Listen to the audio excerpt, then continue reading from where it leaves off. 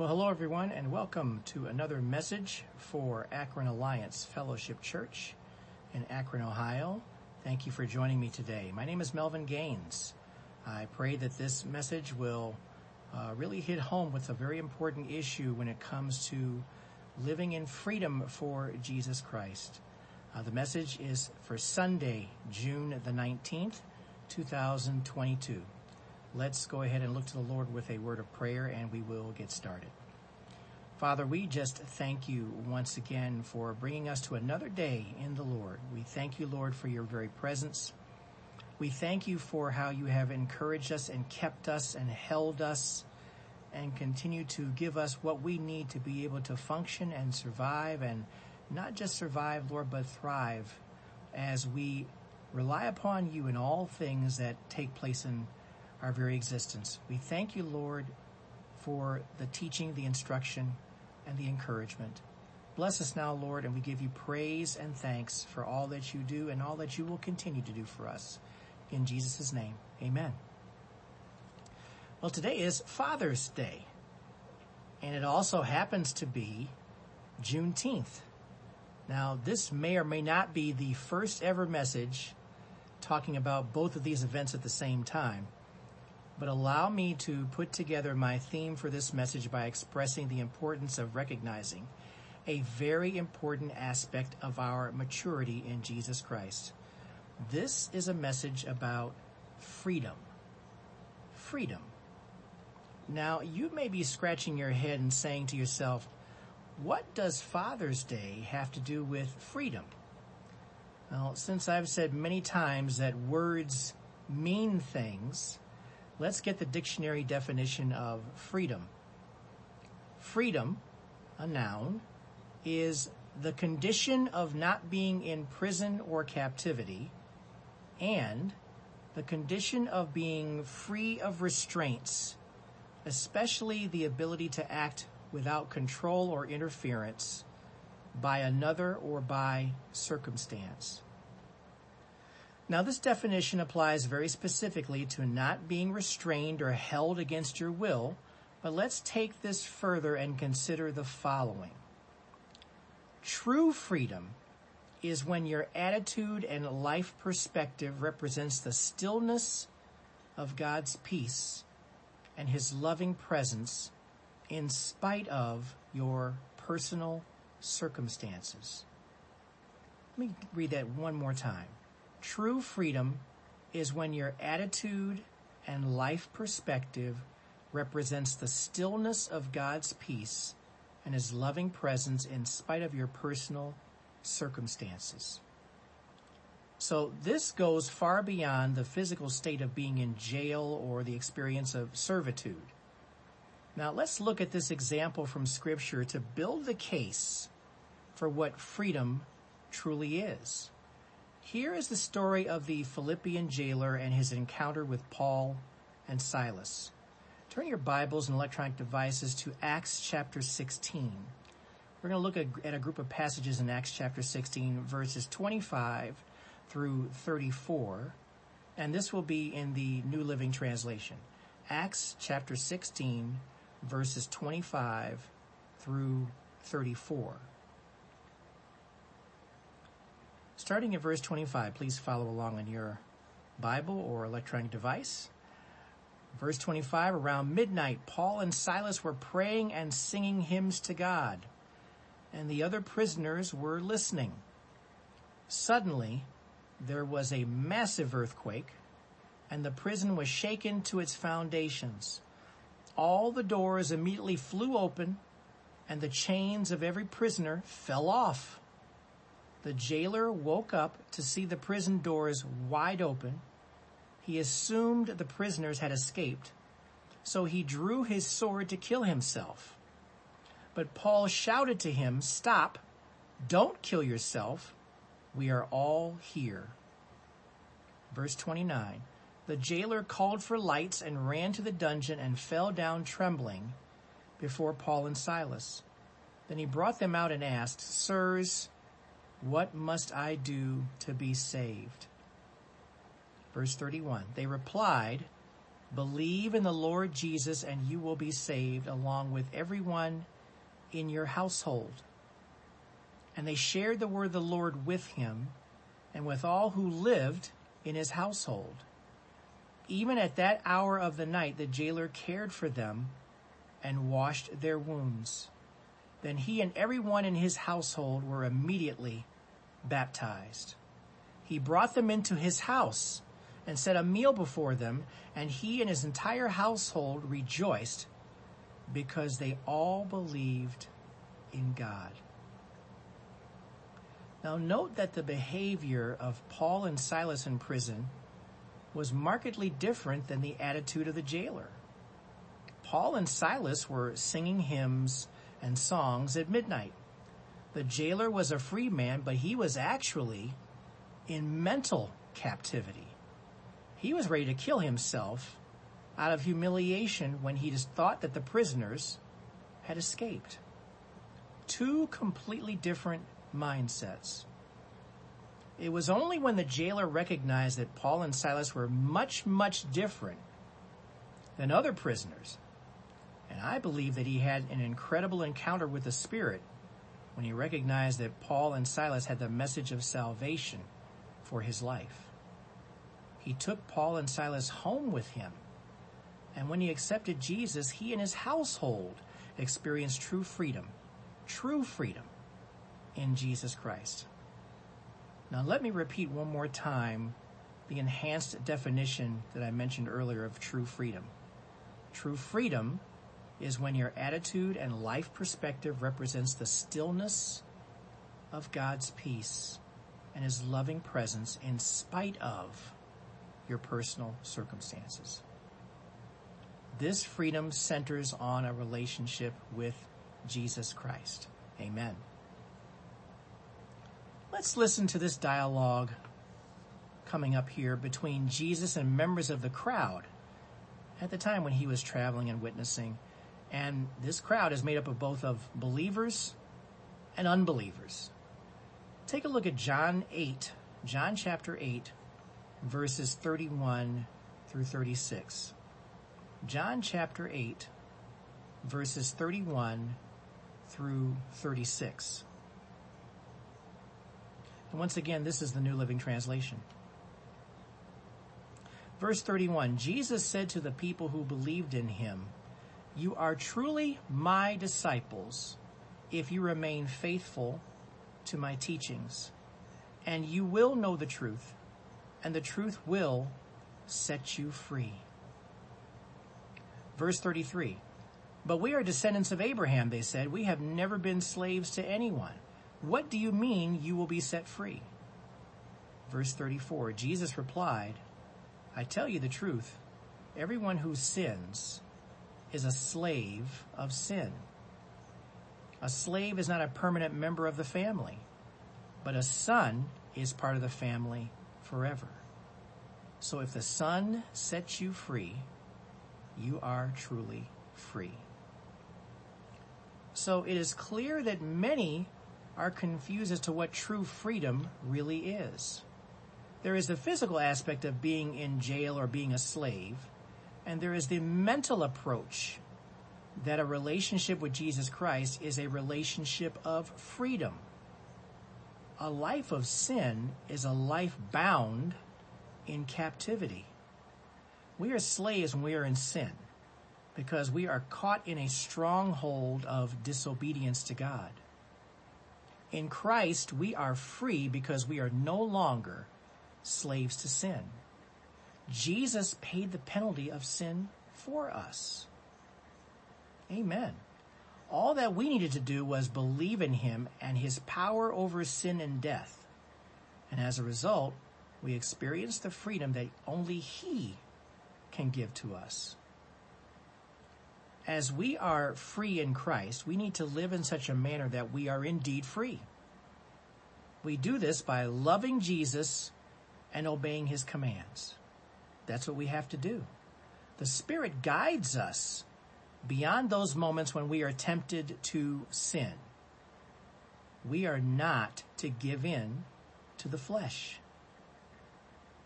Take a look, please, at Galatians chapter 5. I'm going to read two verses in two different sections of Galatians 5.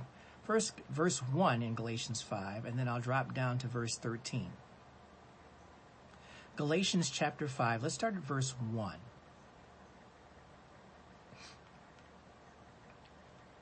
Verse 1 in Galatians 5. For freedom Christ has set us free. Stand firm, therefore, and do not submit again to a yoke of slavery. Now that was the ESV version. I'm going to now drop down to verse 13, same version. For you were called to freedom, brothers. Only do not use your freedom as an opportunity for the flesh, but through love serve one another. Okay, make a note of that. Now, please turn to 1 Peter chapter 2, and let's look at verse 16. 1 Peter 2, 16. 1 Peter 2, 16. This is also the English Standard Version. It says, live as people who are free, not using your freedom as a cover-up for evil, but living as servants of God. Amen. The Philippian jailer learned how to live in freedom once and for all. It is because he learned the truth about eternal life in Jesus. It is a freeing experience when we see God's goodness in our life. So let's get back to this thing. What does this freedom have to do with Father's Day? Father's Day and Juneteenth. Well, Juneteenth might be a little bit more obvious, but how about Father's Day? Well, Father's Day is a celebration of true fathers in the same way that true believers are in freedom. A father who understands the principle of loving his wife as Christ loves the church, that's in Ephesians 5:25, that father will live in the same manner that Peter called the believers to live in spite of difficult circumstances. A father, a loving and caring father, loves his family and does so whether things are going well or things are not going so well. That's an important element of this. Take a look, please, at 1 Peter chapter 3, and let's look at verse 7. 1 Peter 3, verse 7, and this will be in the New Living Translation. 1 Peter chapter 3, verse 7.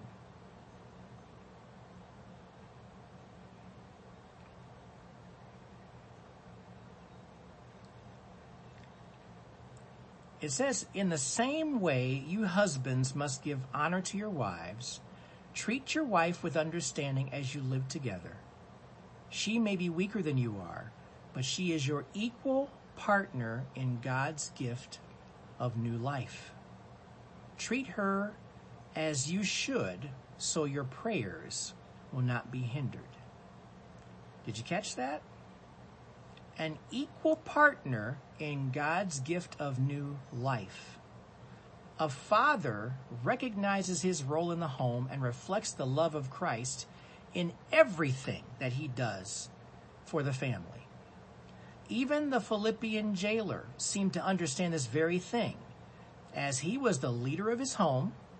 Of course, according to Roman culture, he was leader of the home, but he really was the leader in his home, and then became the leader of his home as a servant of Jesus Christ. Now, for those fathers who seem to think that this is not an important thing or not a big deal, remember that God is looking for men to step it up all the time. God wants not just fathers, but all men to live not selfishly, but in a selfless manner. Amen. He wants to see fathers as servants for him, not in a sense of drudgery, but in a heartfelt, self-sacrificing love for Jesus Christ. He wants men who are sensitive to the Holy Spirit and his direction.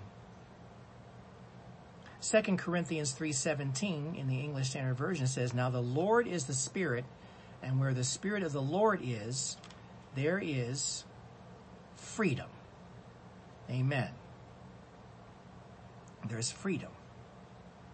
Father's Day is a celebration of the husband who loves his wife and family. It is not a celebration of fathers who aim to readily populate the earth without any sense of responsibility. We are to uphold all fathers who understand the concept of freedom in Jesus and who want to live for Christ in good times and bad. We need this leadership in the family more than ever today. Amen.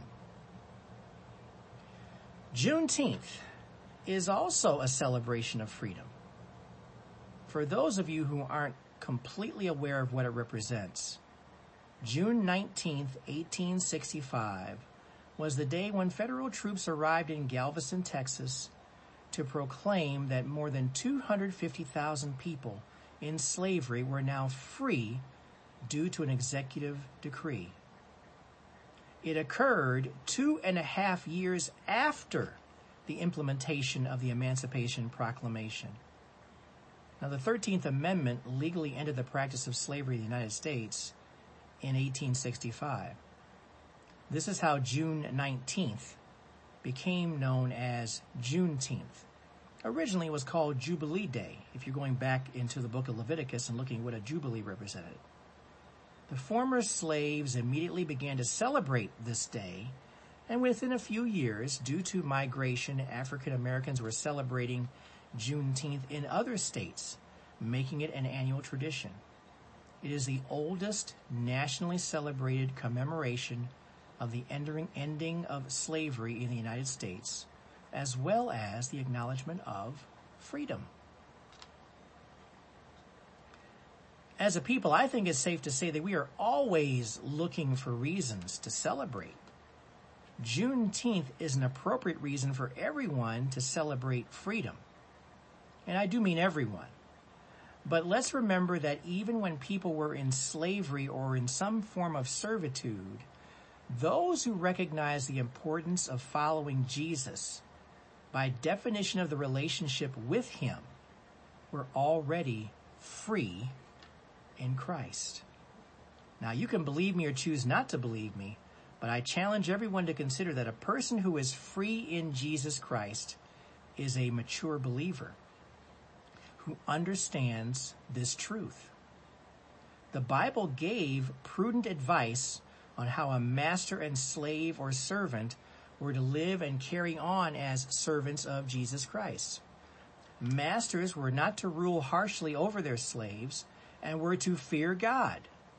And that comes from Leviticus 25:43, Ephesians 6:9, and Colossians 4, verse 1. Slaves were instructed to live before their masters as slaves to Jesus by doing the will of God and living for him. And that's from Ephesians 6:6.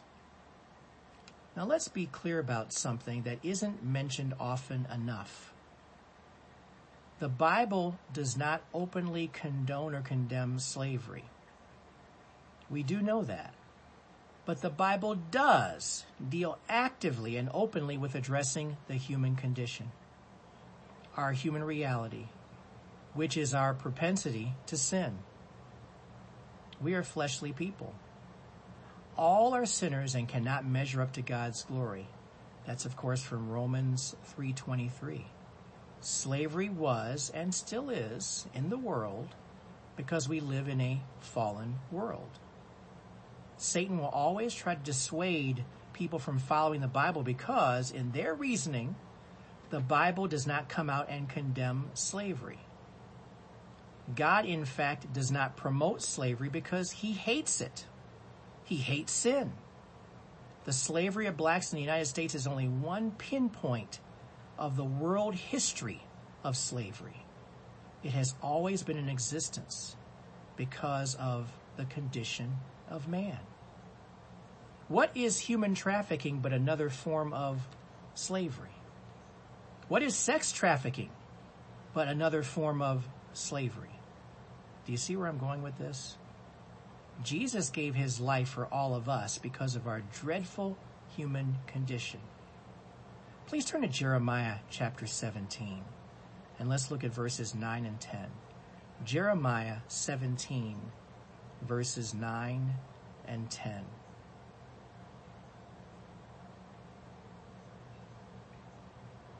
This will be from the New Living Translation. Verse 9. The human heart is the most deceitful of all things and desperately wicked. Who really knows how bad it is? But I, the Lord, search all hearts and examine secret motives. I give all people their due rewards according to what their actions deserve. Amen. Here's a quote from C.S. Lewis. All that we call human history, money, poverty, ambition, war, prostitution, classes, empires, slavery, is the long, terrible story of man trying to find something other than God which will make him happy. That's C.S. Lewis. In contrast, the reward for those who believe in Jesus goes far beyond their present physical state. Can you see this as well? Those who often profess to be free are actually slaves to sin because of their disobedience. Those who live as servants indeed live in freedom because they look to Jesus and only to Jesus. They recognize that serving Jesus is a model of Jesus' servanthood during his ministry on earth. He was obedient to the Father because he knew what was at stake. Please turn to Matthew chapter 20. Let's look at verses 25 through 28. Matthew chapter 20, verses 25 through 28. This will be from the New International Version. Matthew chapter 20, verses 25 through 28. Please follow along on your Bible. Verse 25, Jesus called them, the disciples, that's who he's referring to. He called them together and said, "You know that the rulers of the Gentiles lord it over them, and their high officials exercise authority over them. Not so with you. Instead, whoever wants to become great among you must be your servant. And whoever wants to be first must be your slave. Just as the Son of Man did not come to be served, but to serve, and to give his life as a ransom for many." Amen. Praise the Lord for what he has done for us. The people who experience the greatest freedom are those who are servants of Jesus Christ. The freedom is evident because of what Jesus did on the cross. Flip over, please, to Romans 6:22. Romans chapter 6, verse 22. This is the New Living Translation. "But now you are free from the power of sin and have become slaves of God. Now you do those things that lead to holiness and result in eternal life." We have eternal life because of our relationship with Jesus Christ. And we live in such a manner where we are giving honor and glory to him. Do you see how without Jesus Christ, celebrating any sort of freedom is an effort of futility? You can search the earth for freedom and truth, but your search is ultimately futile without Jesus in your life. We indeed have a reason to celebrate. We celebrate freedom, but not just for freedom's sake. We celebrate the freedom of a new life in Jesus. It should be our approach to anything and everything that we do, and it's because while we are free in Jesus, we are here to live for him and to serve him. Please take a look at Romans chapter 8. Romans 8, and we're going to look at verses 1 and 2. Romans chapter 8, verses 1 and 2. Romans 8, 1 and 2. New Living Translation. So now there is no condemnation for those who belong to Christ Jesus. And because you belong to him, the power of the life-giving Spirit has freed you from the power of sin that leads to death. It's freed you from the power of sin that leads to death. 2 Corinthians 5:21 says, "For God made Christ, who never sinned, to be the offering for our sin, so that we could be made right with God through Christ." Amen. We have freedom in Christ. We can celebrate because we have the freedom of eternal life in Jesus. It's an incredible gift of God's grace. Amen. Let's pray. Father, you are just so gracious of what you have done to just totally, if necessary, lift even the scales from our eyes as to what is really going on in our lives today. But we thank you, Lord, for how you indeed have made a promise to us that we will be with you for all eternity because we believe and trust in you. We thank you for paying the penalty for sin that we could never, ever do. We thank you for what you did for us, that we indeed can enjoy freedom in you, that freedom in Christ. Lord, may we as a people, for those within the sound of my voice who do not know you personally, may they hear and understand these words, and may the Spirit impart this wisdom to them, where they recognize this complete truth. What is needed for true freedom? And that's a relationship with you, Lord, acknowledging that you did indeed die on the cross for us, that you paid the penalty. You paid our penalty of sin. You took that upon yourself. And you gave of yourself so that we may have eternal life with you.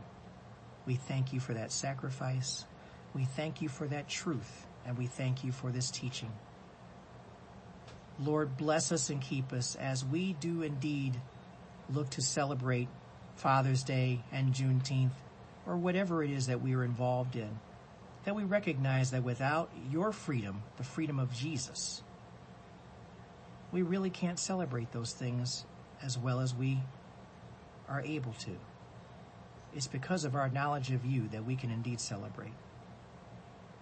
And Lord, we want to honor you as we remain obedient to your word and focused on your word. Thank you for this wonderful teaching. Thank you for your truth. Thank you indeed for what true freedom represents. Bless us and keep us, Lord, as we move forward. We give you praise. We give you all the thanks. In Jesus' name, amen. Thank you so much for joining me today for this message for Akron Alliance Fellowship Church. We welcome anyone and everyone to our Akron Alliance Fellowship Facebook page for content every week on Sundays and for additional content even during other weeks as well too. But we appreciate you being here today. Thank you and God bless you all. Take care of yourselves and we'll see you next time.